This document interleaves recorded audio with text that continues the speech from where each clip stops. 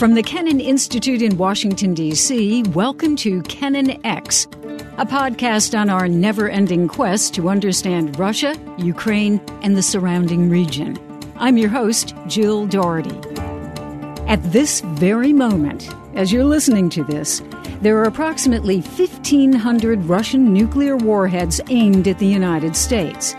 The U.S. has about the same number aimed at Russia. Each warhead is 3,000 times more powerful than the atom bomb dropped on Hiroshima. Hundreds of those nuclear weapons are on hair-trigger alert, ready to be launched within just minutes.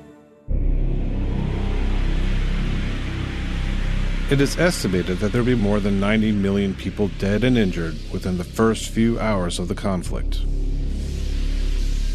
To understand what a nuclear war between Russia and the U.S. would mean, we watched Plan A, a video made by Princeton University's program on science and global security. It begins with Russia firing a warning shot from Kaliningrad to stop a NATO advance. It quickly escalates. Europe is destroyed. It ends with multiple warheads raining down on targeted cities across Russia and America.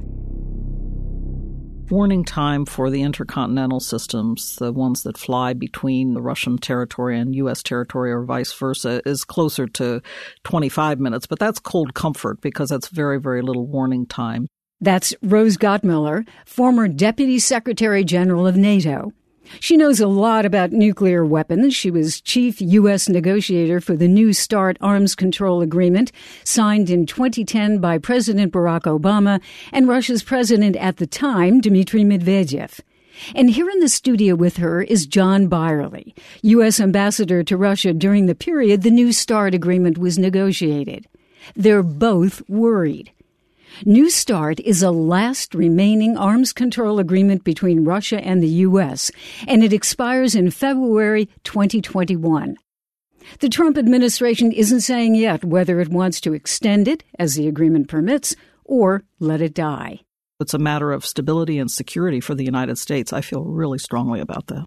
It gives the world a lot more assurance that these two nuclear powers that together are responsible for 90% of the nuclear weapons on the face of the earth can get beyond their differences in other areas and focus on getting something done that matters for the whole world. This is really, I think, a moral responsibility that Russia and the United States share.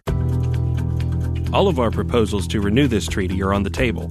So far, we have not received any response from our partners. On December 5th, 2019, President Putin said he wants to extend it. Russia is willing to immediately, as soon as possible, before the year is out, renew this treaty without any preconditions.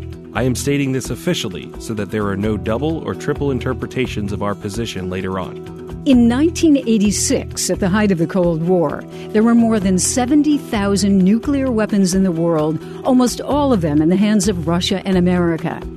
Thanks mainly to arms control treaties, that's down to over 13,000, enough to destroy the world. But thanks to the New START agreement, each country, Russia and the U.S., is limited to 1,550 deployed warheads. That means they're on top of missiles and submarines and on bombers. But each side has thousands more in storage. If New START goes away, suddenly the Russians could deploy a lot more warheads, maybe double that number, and they have them in storage. They could do it, and they could do it rather quickly. So it would be a problem for us, for our Department of Defense, to suddenly have to deal with targeting so many more warheads on the Russian side. President Trump says he wants a treaty that would include China. But China says it's not interested. It has less than 500 nuclear warheads. Here's Ambassador John Beyrle. We certainly want the arms control regime to encompass and include countries like China as they build up their nuclear arsenals. But we're not at the point where we can do that right now. And the treaty is like a clock that's ticking. It's going to expire in a year. And if you want the greater global security that comes from larger capture of weapon systems or including countries like China, the path to that greater global strategic stability runs through the New START treaty, not around it. And Rose, let's say if you followed what some people want, just let it die and start over. How easy or hard is it just to start over? Well, that argument seems rather silly to me, to be honest, because we have, as John mentioned, a treaty that is working now with a verification regime that has been very successful in monitoring and inspections, ensuring that we know on a day-to-day basis, because the Russians notify us about what's going on with their nuclear arsenal. We know on a day-in, day-out basis where their nuclear weapon systems are located and what they're doing with them. So why would you throw that out the window if you have that kind of 24/7 real-time understanding and knowledge? Of course, it's reciprocal. They know the same thing about our arsenal, but that's stabilizing. That helps the two of us to have mutual confidence and trust. As to the future, I agree with John. I think it would be absolutely great to get other nuclear powers, China, the South Asians, India and Pakistan engaged. But bear in mind that the United States and Russia still have the vast majority of nuclear weapons in the world. And yet some people would say, but the Russians cheat. Maybe not on this agreement, but they have cheated on other agreements. They have indeed, and I was very wrapped up in the violation of the Intermediate Range Nuclear Forces Treaty that led the Trump administration to withdraw from the treaty this past summer. I was at NATO at the time. All the NATO allies supported that because the Russians were violating that treaty. But they have not been violating New START, and that is clear. The U.S. government has determined that time and again. They continue to implement the treaty, and as I said, it gives us eyes on exactly what they're doing with their nuclear weapon systems, and to my mind, that's very much in our interest. By the way, the treaty as it exists will constrain some of these new systems, the so-called SARMAT, heavy ICBM, intercontinental ballistic missile, and also the hypersonic glide vehicle, which is a brand new system called the Avant-Garde, but is launched on an existing type of ICBM. And so both of those will fall under the treaty without any further negotiation, and the Russians have made that clear. And John, kind of notably, just very recently, President Putin came out with a statement essentially saying, let's extend New START, make me an offer, no preconditions, let's do it by the end of the year. Why do you think he came out at this particular moment and said that? Well, I think there are a couple of things at play here. As the Russians look at the political turmoil in the United States right now, they see a lot of unpredictability. And the Russians value predictability above almost anything else on this particular issue because it's an issue of existential concern for them. But, I would point to another reason why this is happening at a kind of disquieting time, not just for the Russians, but for us and for the world. There was a taboo for a long time about public boasting about your nuclear arsenals. That taboo really has been broken. We have Kim Jong-un, who's talking about the nuclear button that's on his desk. And then we have President Trump saying, I have a button, but my button is bigger. Well, you expect that kind of irresponsible braggadocio from the North Korean leader. It was very, I think, unfortunate to hear it from the American president. But Putin himself over the last 2 years has boasted about new systems that Russia is developing that can, and he even said, I think, would directly threaten the United States. We don't need that kind of talk going on at a time when the relationship, especially between Russia and the United States in terms of engagement, trust, mutual contacts, is as low as I can remember seeing it for the last 15 or 20 years. So all of this puts an impetus on both sides, and I think President Putin feels that especially strongly. Hopefully President Trump will also see his way clear to moving forward on this. Rose, this idea, maybe it's a more popular idea or popular in the sense of non-experts, but the idea that, well, look, the United States, quote, outspent Russia during the Cold War, and that won the Cold War. And why can't we, actually, as President Trump, I think himself has said, have the best nuclear system in the world? I already think we have the best nuclear systems in the world, no question about it. But the question is, where do you want to put your resources? And for our Department of Defense, they have got a lot of work to do to incorporate new and emerging technologies into our military weapon systems and operations. They have to worry about where artificial intelligence is taking us. You got to remember that nuclear weapons technology is 60 years old at this point. And I really think of it as an old technology, terrifying technology. Weapons of mass destruction could kill millions of people in a single attack. But where our Pentagon, I believe, wants to put their attention is on what could bite us coming over the horizon in terms of changes in the technology profile.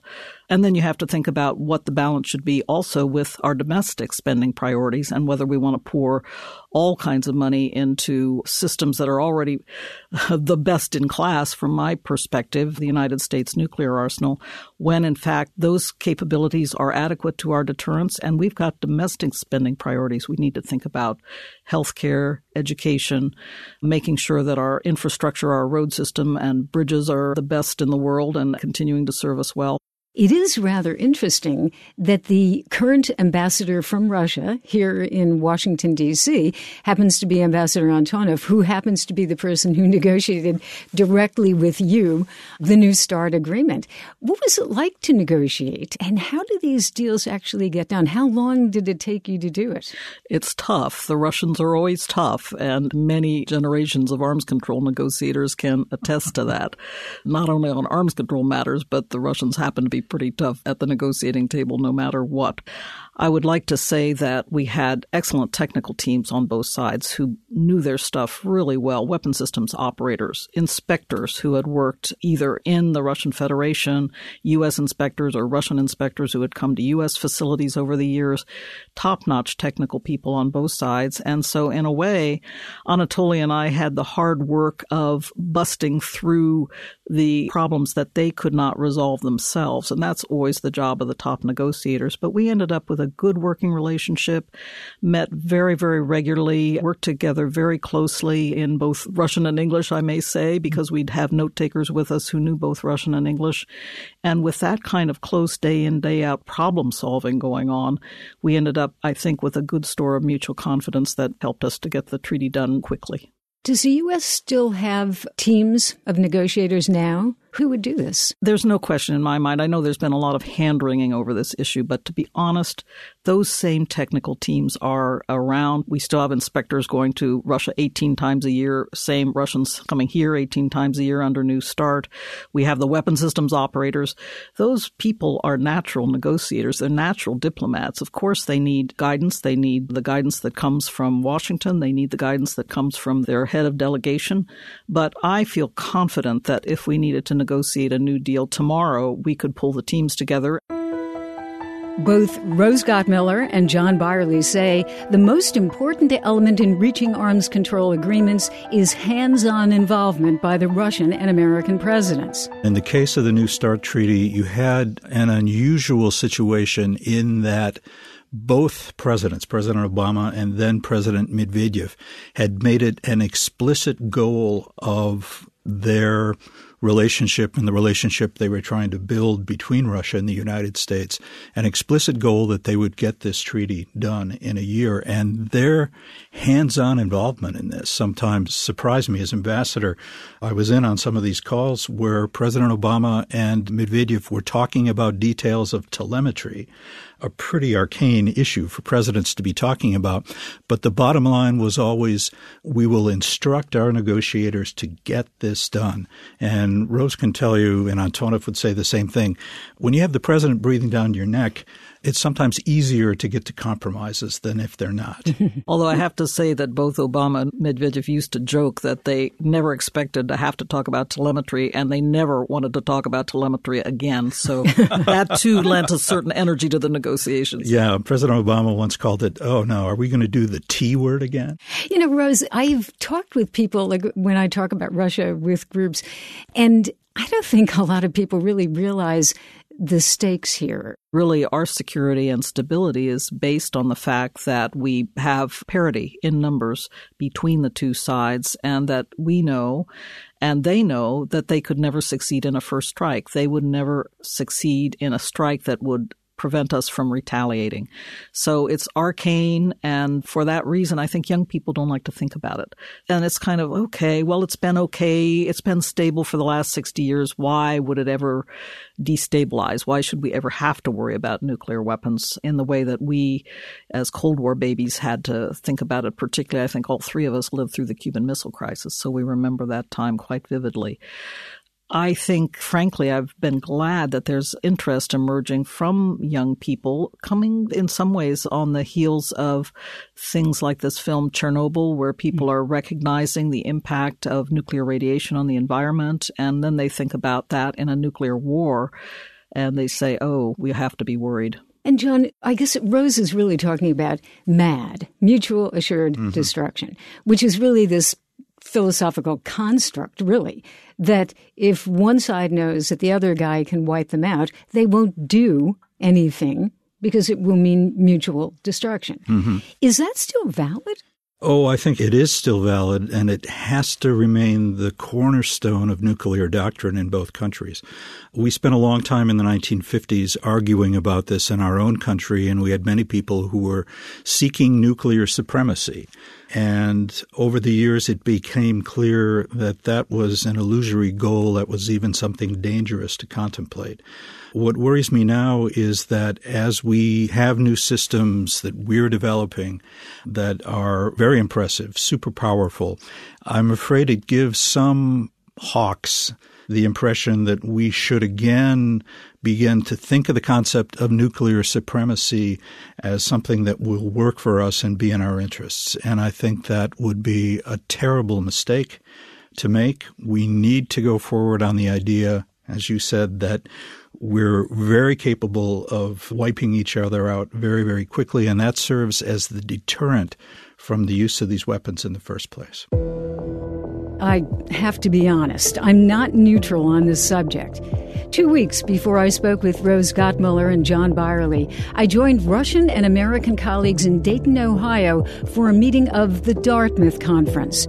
It's the oldest continual bilateral dialogue between Americans and Russians, founded almost 60 years ago during one of the darkest periods of the Cold War. Several members are former top-level military and diplomatic officials. Watching the faces, I could see the alarm that the New START agreement was hanging by a thread. And for the first time in the group's history, we issued an extraordinary public appeal. For the first time in our history, we are compelled by the urgency of the situation to issue this public appeal to our governments, founded on our view that the clear threat of an uncontrolled nuclear arms race has reemerged with the collapse in recent years of key elements of the post-Cold War arms control architecture. That evening, after drafting our appeal, we and our Russian colleagues visited the National Museum of the U.S. Air Force in Dayton. In a mammoth hall, the Missile Gallery, 140 feet high, built like a silo, we stood craning our necks, dwarfed by Titan I and Jupiter missiles. All of the thousands of missiles the United States produced over the decades were designed to annihilate Moscow and other Russian cities where our colleagues and their families live. And in Russia, thousands of similar missiles were forged to destroy American cities. It was a sobering visit, as we all realized that could still happen.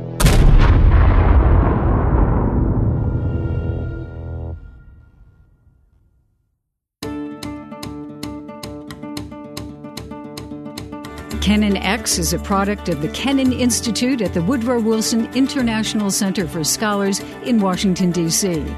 It's the Wilson Center's oldest program, founded in 1974 by George F. Kennan, American statesman, James Billington, historian and former Librarian of Congress, and historian S. Frederick Starr. Inspired by them, the Kennan Institute's mission is to improve America's understanding of Russia and the wider region. Thanks for listening.